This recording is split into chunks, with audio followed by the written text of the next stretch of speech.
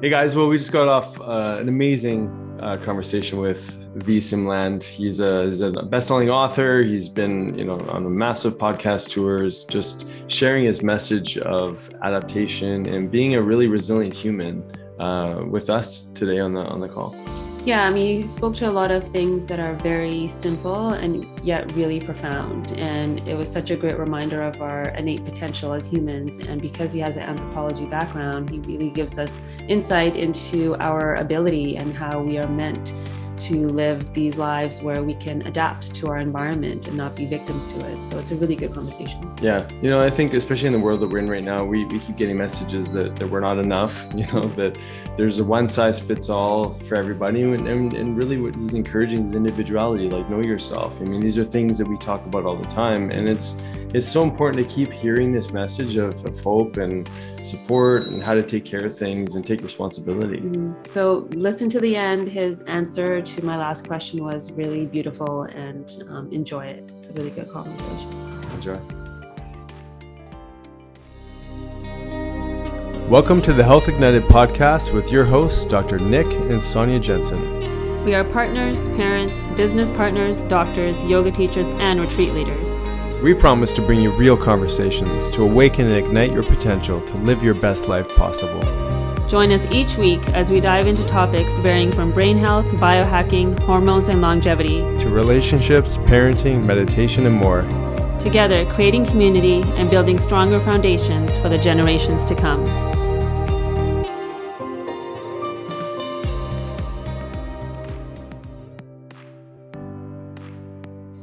Hey everybody, what's up? Welcome back to Health Ignited, another podcast with my lovely wife. It's funny, the last few podcasts we haven't been on together. It's been, our schedules have gotten a little crazy. Summer tends to do that a little bit, doesn't it? Yeah, now we're coming back from a vacation too, so we're still trying to find our groove. Yeah. Back into work. That's right. So we've got an amazing guest on today. I've heard Sim on a number of different podcasts. He's written incredible books on all sorts of different aspects of autophagy, minerals, stress adaptation, immunity. We're going to get into some really great conversations. I mean, he's a well-known biohacker. He's presenting this kind of information all over the world and leading seminars. And I mean, it's just really incredible to see how much reach this gentleman is creating in the world and how much he's educating the people that are following him. So Sim, thank you so much for being on the show today with us. Yeah, thanks for inviting me, and glad to be here. Yeah, definitely. So we want to talk a little bit about some of the content in your books but basically what I really wanted to kind of pick your brain on is I love that you've got a background in anthropology. And I think that brings in a really interesting, I guess, perspective, especially in the world that we're in right now, because, things seem a little crazy. It's a little hairy out there. And, sometimes we need that sort of longer perspective of, what's gone on for millennia and how are we going to move through this, little blip in the world that we're in right now. And so I'd love to hear like an anthropological, a man from Estonia perspective on a different side of the pond than us. I'd love to hear that. Yeah, well, it depends on like what the aspect of anthropology, because anthropology itself is many things and involves almost everything related to humans, culture and physiology and society, etc. But from like a purely historical perspective, I can say that these kinds of events and these kinds of quote unquote disasters, those things are pretty actually normal in history. They happen all the time, and just almost like it's almost like they're guaranteed to happen. It's just like a matter of when. And in the modern society, like most people don't really have like this kind of, we're kind of been distanced from a lot of these adversities. And it may also just because of that appear to be more serious and more dangerous than it actually is. Let's say compared to the like past pandemics, then this one isn't like nearly as deadly, although it has caused maybe like more economical damage, so to say. So it's almost like the response to the event has been like more damaging than the actual event, so to say, at least like from an economical perspective.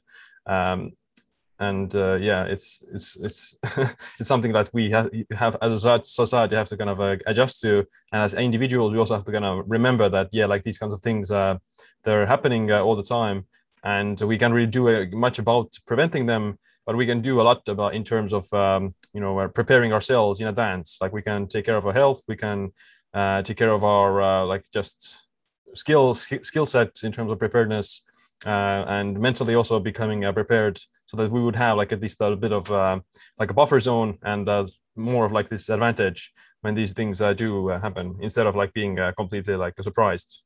Mm-hmm. Yeah, that's kind of where I wanted the conversation to open up to, because everything that you share, everything that we share on this podcast and beyond too, is really about building resiliency. I like to call it resiliency medicine, and really diving into the core physiology of what's been there for millennia. You know, we've gone through all sorts of different environmental challenges, you know, temperature changes that we've always been able to adapt to, and our modern comforts have really created almost like a sort of imagining sort of like a padded room where like nothing, you can't get hurt anywhere, right? Yeah. Yeah. So I'm curious to hear, when in your work did you decide that, okay, it's time to teach about optimizing your body and creating this adaptation and all the things that you're teaching on, whether it's fasting and, just adapting to stress. Like, when in your studies all of a sudden were you like, okay, this is how I'm going to communicate to mankind that we do have this innate potential within us? Mm-hmm. Well, I've always been interested about it. Like after, like my own personal interest started when I was in the military after high school, and there we were like in the cold and in the rain and swamp and that sort of thing all the time. So that was just because when I was doing it, like I was teaching myself kind of subconsciously how to deal with it psychologically, like different kinds of mindfulness techniques and different kinds of like narrations in my head to kind of cope with the situations. So that was when I was like, okay, this is kind of important, and it's also like powerful strategies that I can use in my everyday life. That's when I personally got more interested in that, and that's where I delved into biohacking, like intermittent fasting, cold exposure, saunas, heat exposure, exercise, breath holds, or these kinds of things that do cause like a small amount of stress, but as you adapt to them, then you can become more resilient over time, which is the process of hormesis, this biological phenomenon. And I've always talked about these topics in my work, but last year when the kind of pandemic started to take over, I also kind of decided, okay, I have like planned to write a book about the similar topic, and now is like the perfect time to do it. So that's like maybe in March or something last year, I decided to, okay, I'm gonna have to write a book about as well hormesis and becoming more resilient. Yeah, I love that. I'm curious, in that time in the military, were you like sharing ideas with like your mates, or like was this sort of just all an internal process that you were sort of self-teaching? Like, I mean, it's phenomenal just to hear that story. Well, I think like I did. There were some people who dealt worse with it, like they couldn't handle it that well. Like they physically still were able to do it, but they maybe didn't have like the mindset about it that hey, this is actually beneficial. So they were tough guys and they were getting it done, but they were like whining in the process, so to say, like they were having like this negative viewpoint on that. But for me personally, like I didn't like all the things that we did, but at least I was appreciative of the experience, and I knew that it can have like a positive impact in the future in other things that I do. So I didn't, there was always like with between my, let's say my closer squad, we were just, conversing all the time about these things. And like, I just maybe tried to convey them the ideas a bit better as well. Did it work? Maybe it did a little bit for some, maybe, but definitely not for everyone. But yeah, physically like the human body can endure. It's just like the psychology is, the one that like is the bottleneck in a lot of cases. Mm-hmm. Yeah, I love that. I mean, I think it's such an important message for any time that we're in a stressful situation, whether it be challenges with work or with kids. I mean, we're in the middle of inviting a new pet into our family, and Sonia's having some interesting experiences with what is that going to look like, and we're getting a dog, by the way. And it's a new thing to our family, but this is something that we often talk about. When life is upon you, the circumstances there, how are we going to face it? What kind of mindset and perspective are we going to hold when that crisis comes about? And I think, in fear, like most people, I don't think that we've maybe engaged that inner dialogue enough to go, wait a second, what am I actually afraid of? Or how can I show up differently into this stress? So, I'd love to hear some more thoughts on that. Like, so, you were in these uncomfortable circumstances, training for different military excursions, etc. You also have this really amazing, interesting background of anthropology and sort of seeing these longer cycles and sort of integrating all these things together into Sonia's question of like, now seems to be the time that you want to start sharing, because you realize that this is something that maybe you had been expressing internally and recognize that maybe not everyone holds that same perspective. And so it was almost sounds like a duty upon yourself to share with the world. That's a great story. Right. Well, yeah, like, because, you can be like I consider myself being like very independent and resourceful, and, I can handle a lot of things, but that doesn't really, what's the worth of it if like everyone else around you isn't able to do it, so to say. So like as a society, as a country, as a nation, or as a culture, you need to have, some of these beliefs in the culture themselves, so to say, like some certain set of beliefs that every person would adopt, so to say. So because then, the entire society becomes better. And even like in the example of the pandemic, like if more people were to take care of their health before the situation, then, a lot of lives would have been saved. And, a lot of, let's say, like the transmission rate would also be lower, because of there is like research that obese people or overweight people, they carry the virus a lot longer, and they shed it more, so to say. So yeah, like it's not only like for selfish pursuits and your own personal gain, but it's also for like everyone else around you as well, to be more resilient and more independent yourself. Yeah. Definitely. So what does every day look like for you then? Do you have daily habits in teaching others too that they can incorporate into their lives to create that adaptability? Or do you have like seasonal things that you do? Like, just what are some like hacks or habits that you could share with our audience? Yeah, well, I do some things I do like all the time, yearly. Some other things I do less often. So for example, during the summer, well, one thing that I do all the time is this intermittent fasting, or time restricted eating. That basically I eat on most days. I actually eat just once a day. On some days I eat twice a day. But yeah, like any form of this time restricted eating, where you narrow the eating window, can be like a pretty positive stressor to the body, and helps with a lot of like metabolic health. It increases your let's say resilience against hunger levels, and also like makes you less dependent of food intake, and you're less controlled by your cravings and that sort of thing. So yeah, I personally find it pretty useful for like both physical benefits and psychological benefits.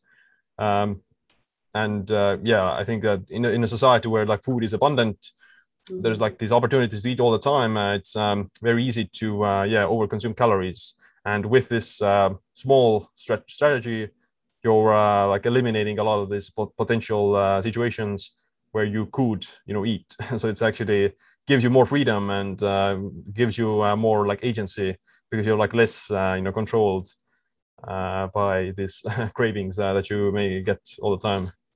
Mm-hmm. Yeah, that's a powerful one. I mean, Sonia and I have been adopting that one for a number of years as well, and I can't imagine doing life without it, really. I mean, there's days where definitely we'll bring in some breakfast, but it's rare. I was just checking out your Instagram feed, and you had this great little infographic showing the red zone and the green zones for what was happening, these different phases through the day, and just having that awareness for people to just know that there's optimal hormonal secretions that are happening sometimes in the morning and sometimes at nighttime, and having that interference with food is a real problem for people, and yet we keep doing the same thing, right? Can you maybe give us an anthropology perspective on that, just like with human history and how important this way of eating really is? Right. Yeah. Well, I think like the Paleolithic narrative is that the caveman was always skipping breakfast, and maybe eating only once a day all the time.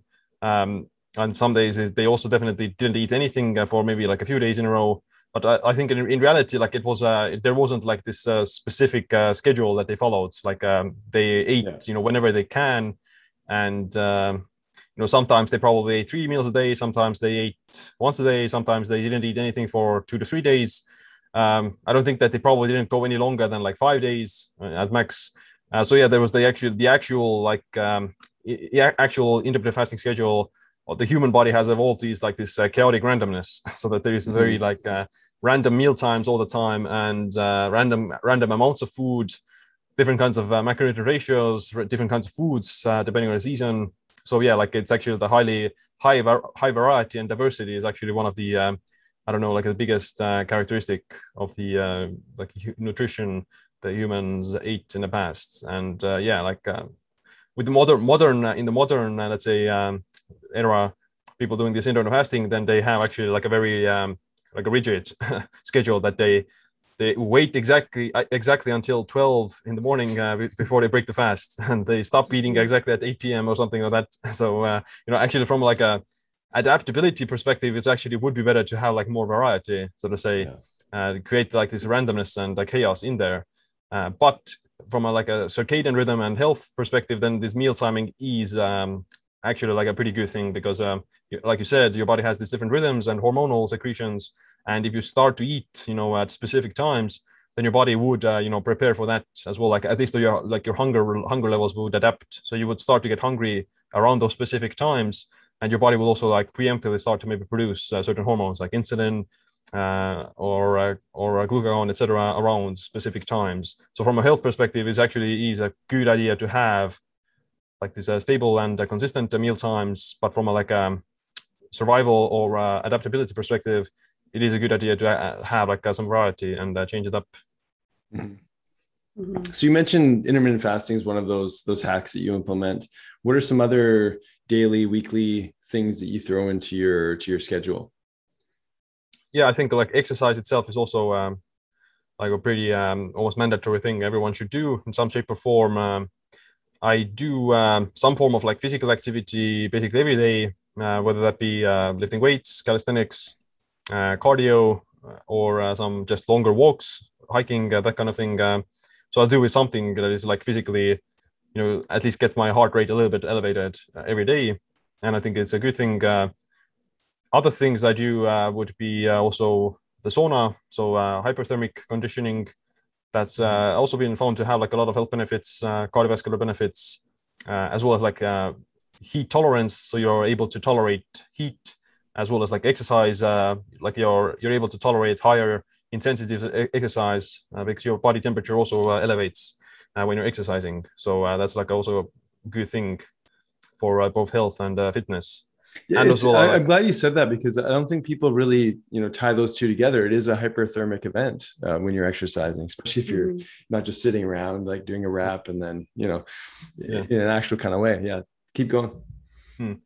Yeah. Like plus, the cold is another thing, the opposite of heat. So cold has maybe like, it does have like a lot of immune system benefits, also lowers inflammation. It's great for that. Lowers this arthritis pain, kind of helps with injuries, but it can also be like a bit more like dangerous than the heat. Like you can definitely like have a more negative effect on the thyroid or the stress response by overdoing it. But yeah, I do some cold as well, not every day, because the cold can also be bad for muscle growth and strength gains, because if you some of the inflammation and some of the stress that you get from exercise is actually good, and you need to have that. Whereas the cold, I kind of shut it down. So I'll usually do the cold maybe like 3 or 2 times a week, whereas I exercise every day and intermittent fast every day, and the sauna also maybe not every day, but maybe 4 to 5 times a week at least. Can you define the cold a little bit? Are you speaking to more of like a cold plunge and like staying in there for as long as you can, or ending your shower for like 30 seconds with cold? Like, is there different ways to incorporate that? Yeah, like the easiest thing to do is just like a cold shower, 30 seconds, 1 minute or something, that you do get a pretty good response of that. If you start to shiver, then that's already like a pretty powerful response for like increases energy expenditure, activates this brown fat that is good for thermoregulation and insulin sensitivity, and also like helps with immunity and inflammation. But then there's of course like the cold plunge into like a more colder water, and like it subjectively feels like, well, at least like the cold plunge is like hard only when you get in it. Like the initial plunge is the difficult part, and after that you can actually start to enjoy it because you're gonna get used to the cold. So you can stay in there for almost like several minutes in a row. Whereas the cold shower, then the cold shower is always almost like cold and painful because like the stimulus is always new in some sense. So I think like I do like the both for different reasons, but the cold plunge, also is usually you would do the cold plunge a bit longer, maybe like 2 to 3 minutes. In a lot of the studies, they do it for like 10 to 15 minutes in pretty cold water, like 15 degrees Celsius or 10 degrees Celsius, which is pretty cold. But like you don't need to go that super cold to get those benefits. Obviously, if you go like ice freezing, like winter swimming, you would get more benefits. But again, like you can also have like more negative side effects if you do that. Mm-hmm. Any differences have you noticed for men or women? I mean, I know this is a question you ask a lot, Tanya. Mm-hmm. There's definitely the potential of women experiencing more of the negative side effects faster or more easily, like low thyroid and stress. From that, they can probably get it more easily. Not specifically, there's most of the studies aren't gender specific, so to say. Like they're done on like a mixed group of people probably. So like the benefits in benefits themselves are pretty universal. Like the inflammation will lower. You would also get like this cognitive boost. Maybe like women who are more prone to arthritis, then they may actually benefit more from like a more frequent exposure to cold. That is like postmenopausal women, because that's when usually the arthritis starts to kick in faster. But yeah, generally, both can do it. Just kind of maybe the amounts, like women probably have to be more careful with how often they do it and how like intense. Yeah. I mean, I love the stuff that you're sharing because I mean, these are such important, relatively simple things for people to implement. I mean, sometimes people think of like the word biohacking and just categorize as something, it's something I can't ever access. And biohacking, I think, is just sort of like, and it's a really interesting way to describe it, but really this is just a way to sort of merge back into how we used to operate in the world. Like we've got this abundance of caloric intake, like you mentioned, in the past that wasn't the case. And so how do we sort of merge our lifestyle practices into those kind of scenarios? How do we get more temperature variation exposure? These are things I think that we have to reacclimatize to in this modern world to be more resilient. Mm-hmm. So I'm curious, what do you think? I mean, you wrote this a great book on minerals. And, a lot of people get really nutrient depleted, for many different reasons. What do you see as some of those, like, I mean, there's so many amazing minerals, but what do you see as some of the more common things that people get deficient, maybe as a result of our modern lifestyle, maybe, through medication or soil depletion or what have you. But what are some of those like key things that maybe people need to, first start paying attention to? Mm-hmm. Yeah, well, I think, with the minerals is that, the minerals are important. They're fundamental to like almost every process in the body, and mineral deficiencies themselves are also pretty common. Like 1 in 3 person has like some sort of a mineral deficiency, or at least like they're not getting the optimal amounts. And there are also like up to 10 of them that can be magnesium, boron, manganese, potassium, zinc, iron, and a bunch of other things, chromium. So like every person has like a different, maybe different mineral that they're not getting optimal amounts of. That mineral, what it actually is, can also be traced down to like the symptoms.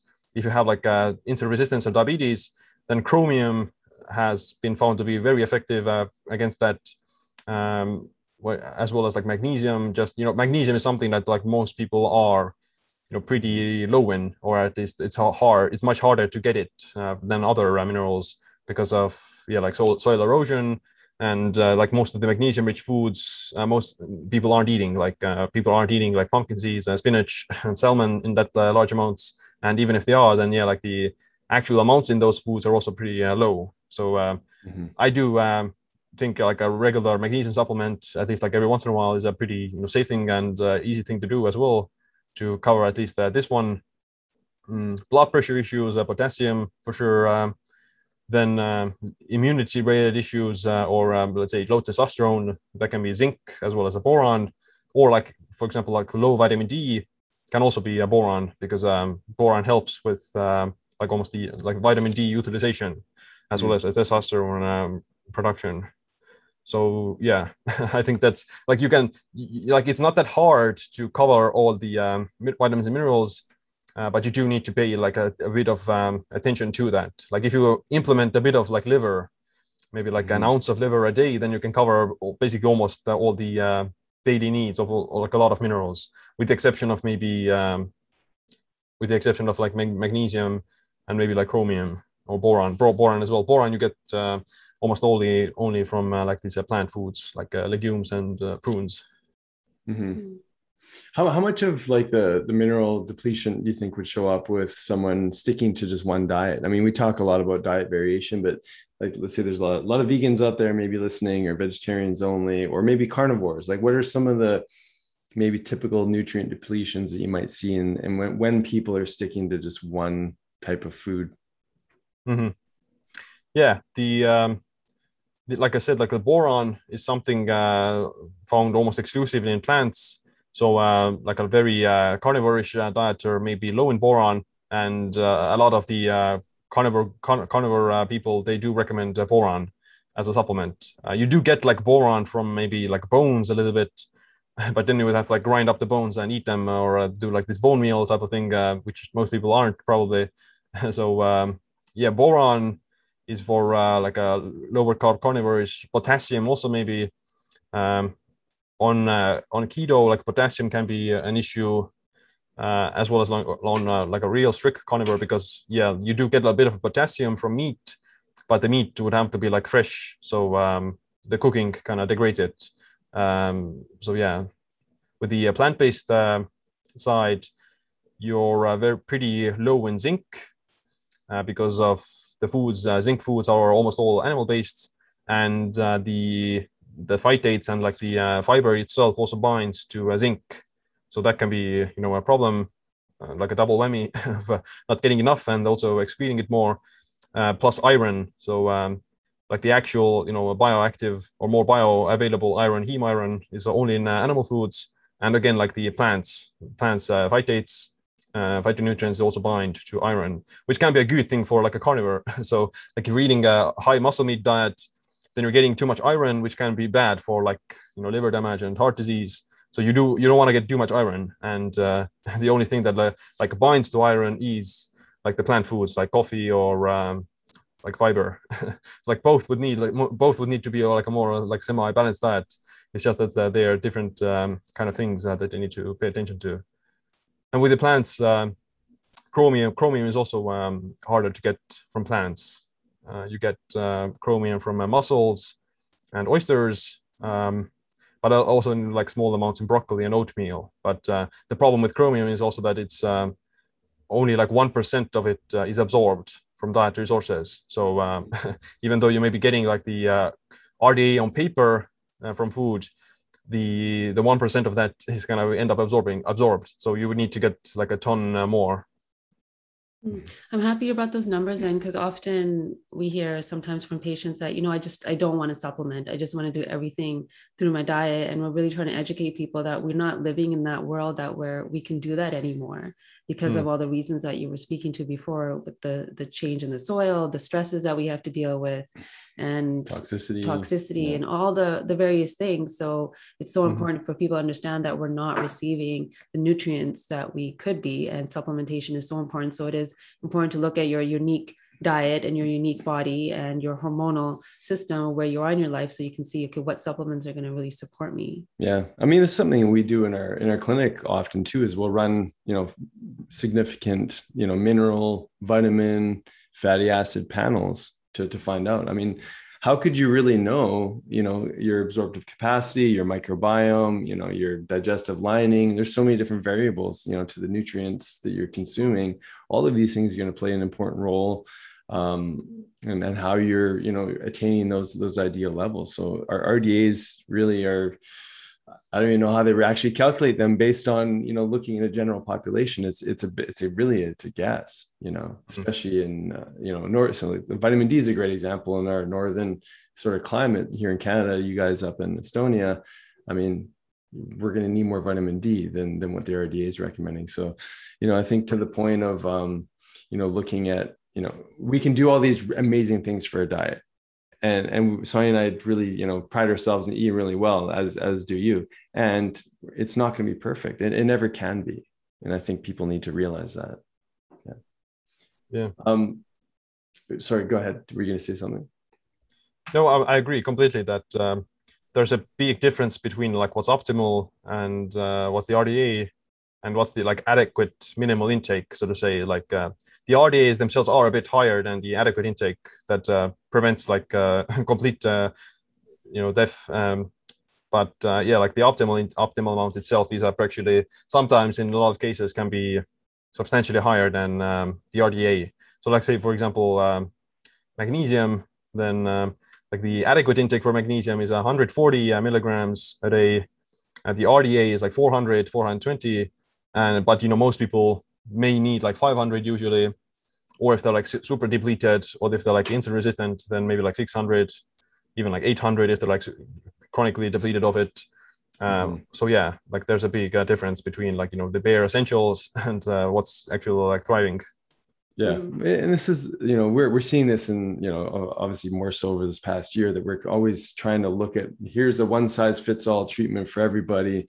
And that's never going to work. We're all too unique in how we express our health or illness. And I think that's, it's important to have conversations like this to really remind people that we have to take, into our individual approach, and we have to take action on that.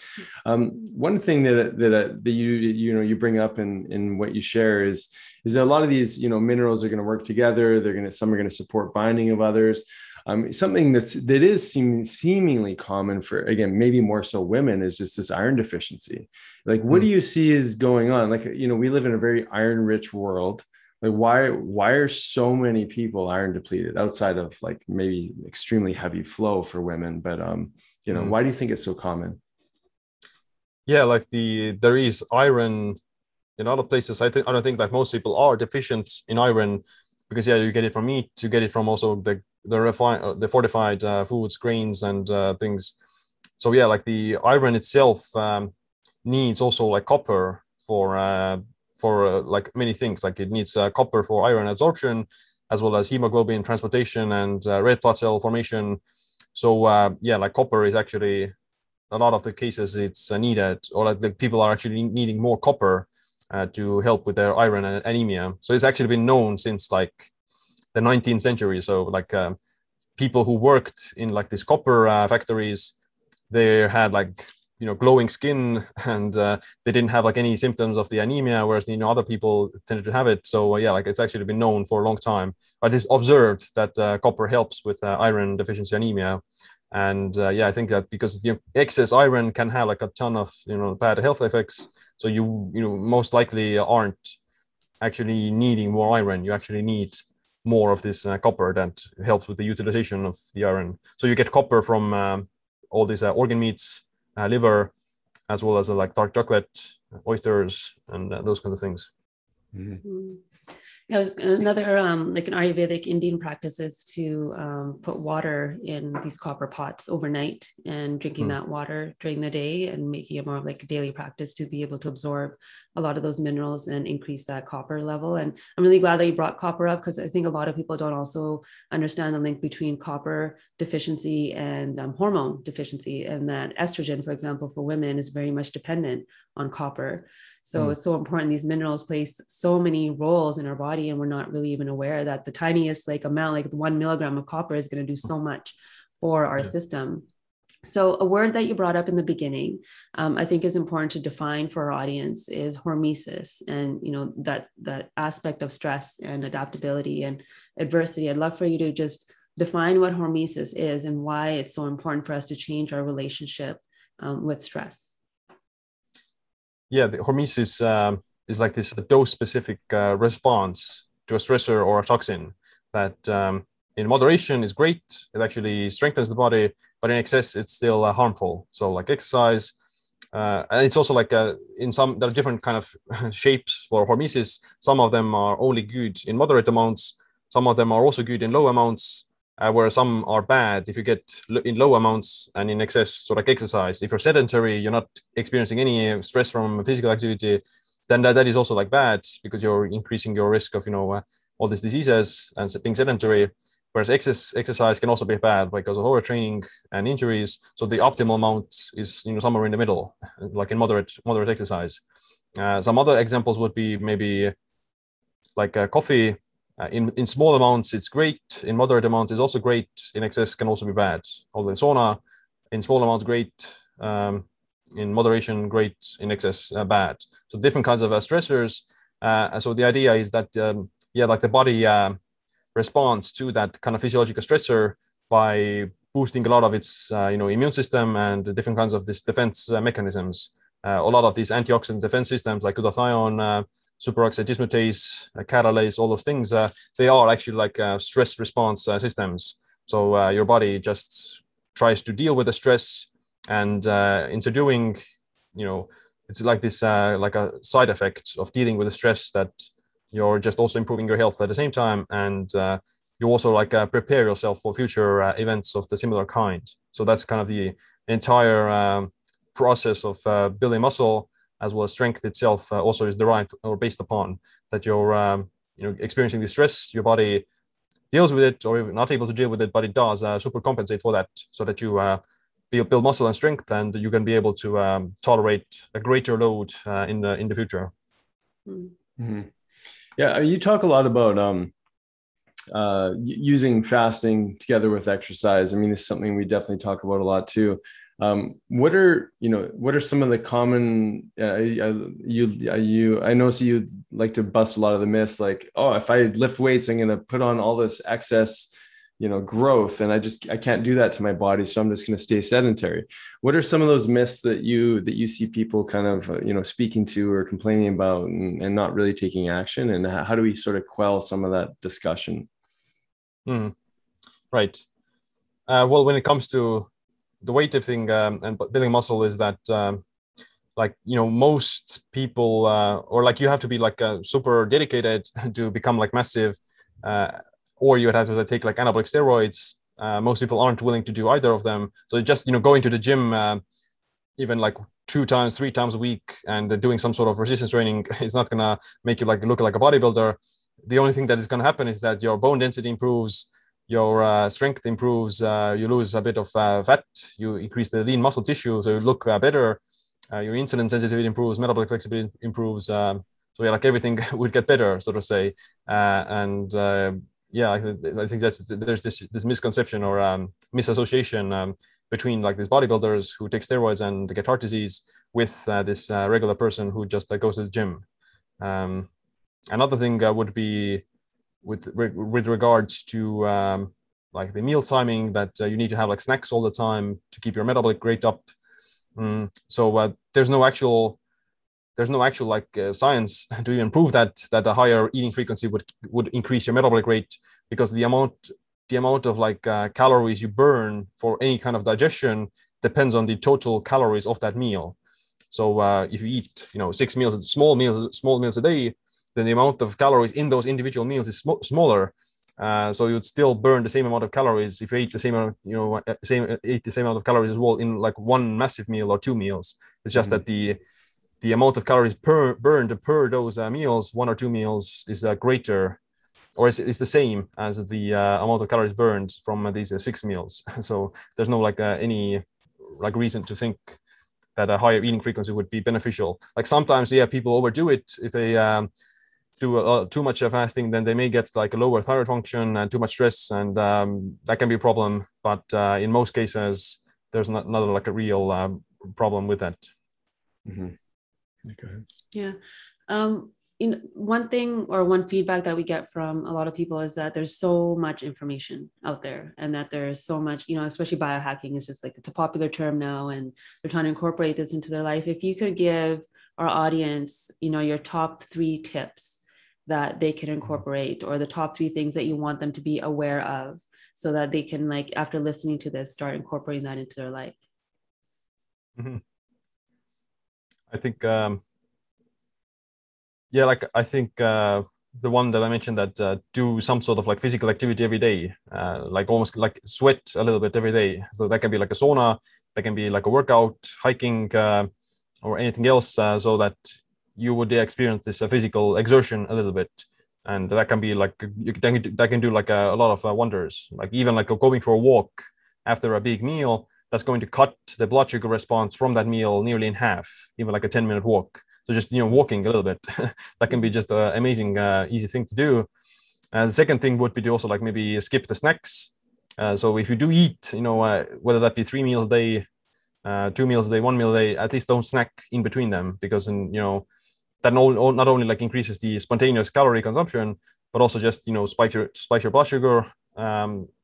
But most importantly, like psychologically, it makes you like very dependent of these snacks, so to say, so that you're teaching yourself the habit that you're eating all the time. Whereas I would much rather make it this rule that if you do eat, then just sit down and enjoy the meal, have like a nice meal, and chances are that you're like fuller for longer, so you'll experience less hunger from that as well. So you just don't want to snack either. Like the snacking, more often than not, is just like distraction. So you get bored, you want to distract yourself with something, and kind of escape, a form of escapism.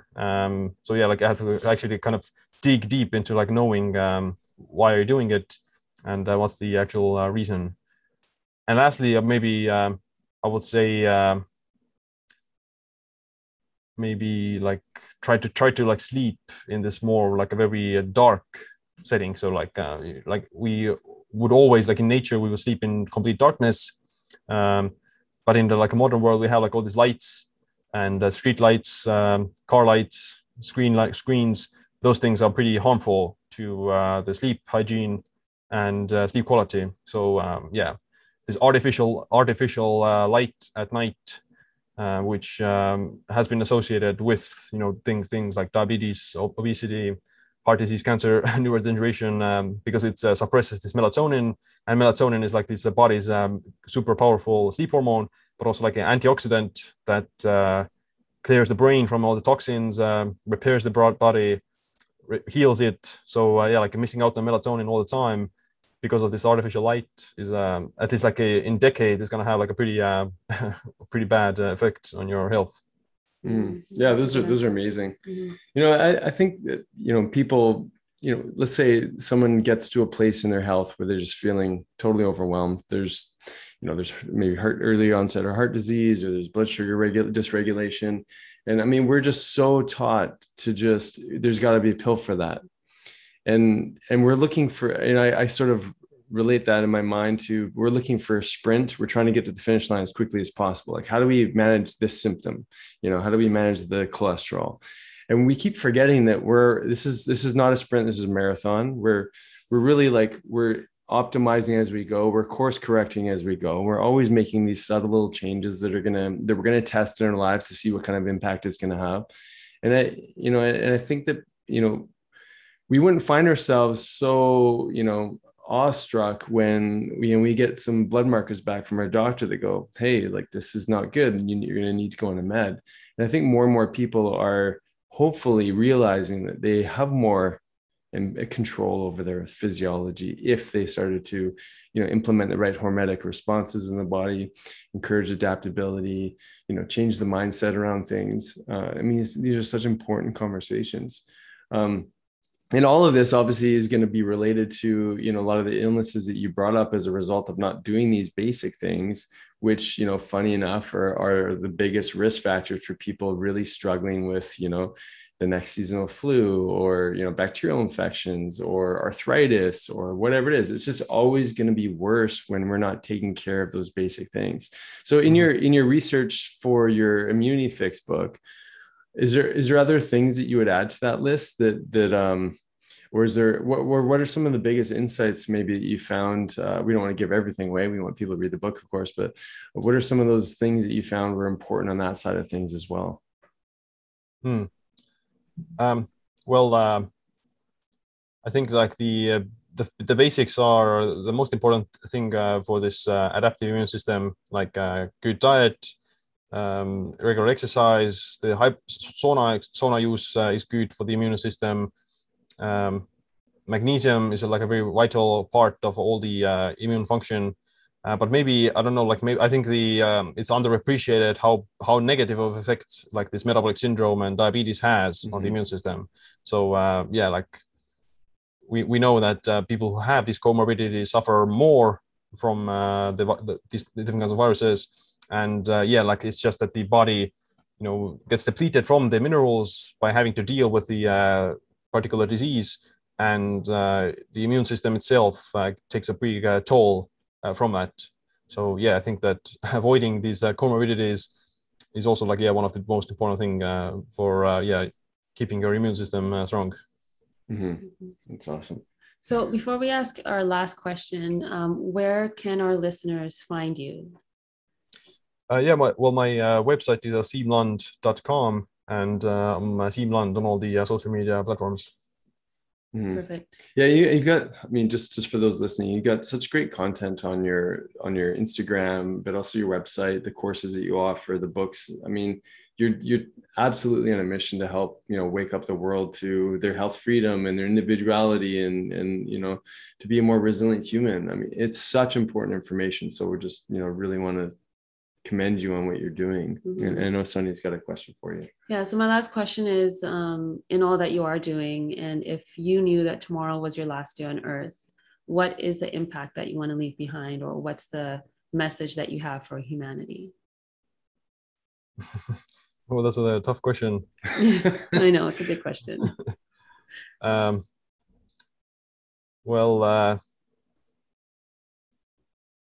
would say that I would maybe like adopt this, like the Stoic quote or the Stoic idea of memento mori, which is, remembrance of death. So like you have to remember that, you're going to die someday, so that you wouldn't take like your everyday life for granted, and you wouldn't, waste it away on like meaningless things. So like, it's not that life is short. It's just that like people waste it on something useless. That's awesome. A beautiful answer. Yeah, I love that. What was that again? Memento mori? Memento mori. Yeah. Memento mori. That's awesome. That's beautiful. Thank you. Yeah. Sim, you're just a genius of a man, a beautiful human being. You're changing the world, and we're just so grateful you took time out today. I've been meaning to ask, like, what time is it there, by the way? It's 8 p.m. Oh, you're good. Okay.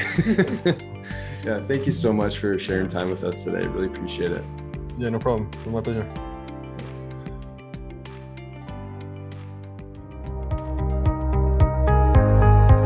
We hope you enjoyed this episode of the Health Ignited podcast. Be sure to download, subscribe, and share as we build this conscious community together. You can also find us on YouTube, Facebook, Instagram, and our website, drsjensen.com. Please note all information on this podcast is not and should not be taken as medical advice. Please see a healthcare professional to receive the care needed. Thank you for sharing this time with us, igniting your health freedom. And welcome to the tribe.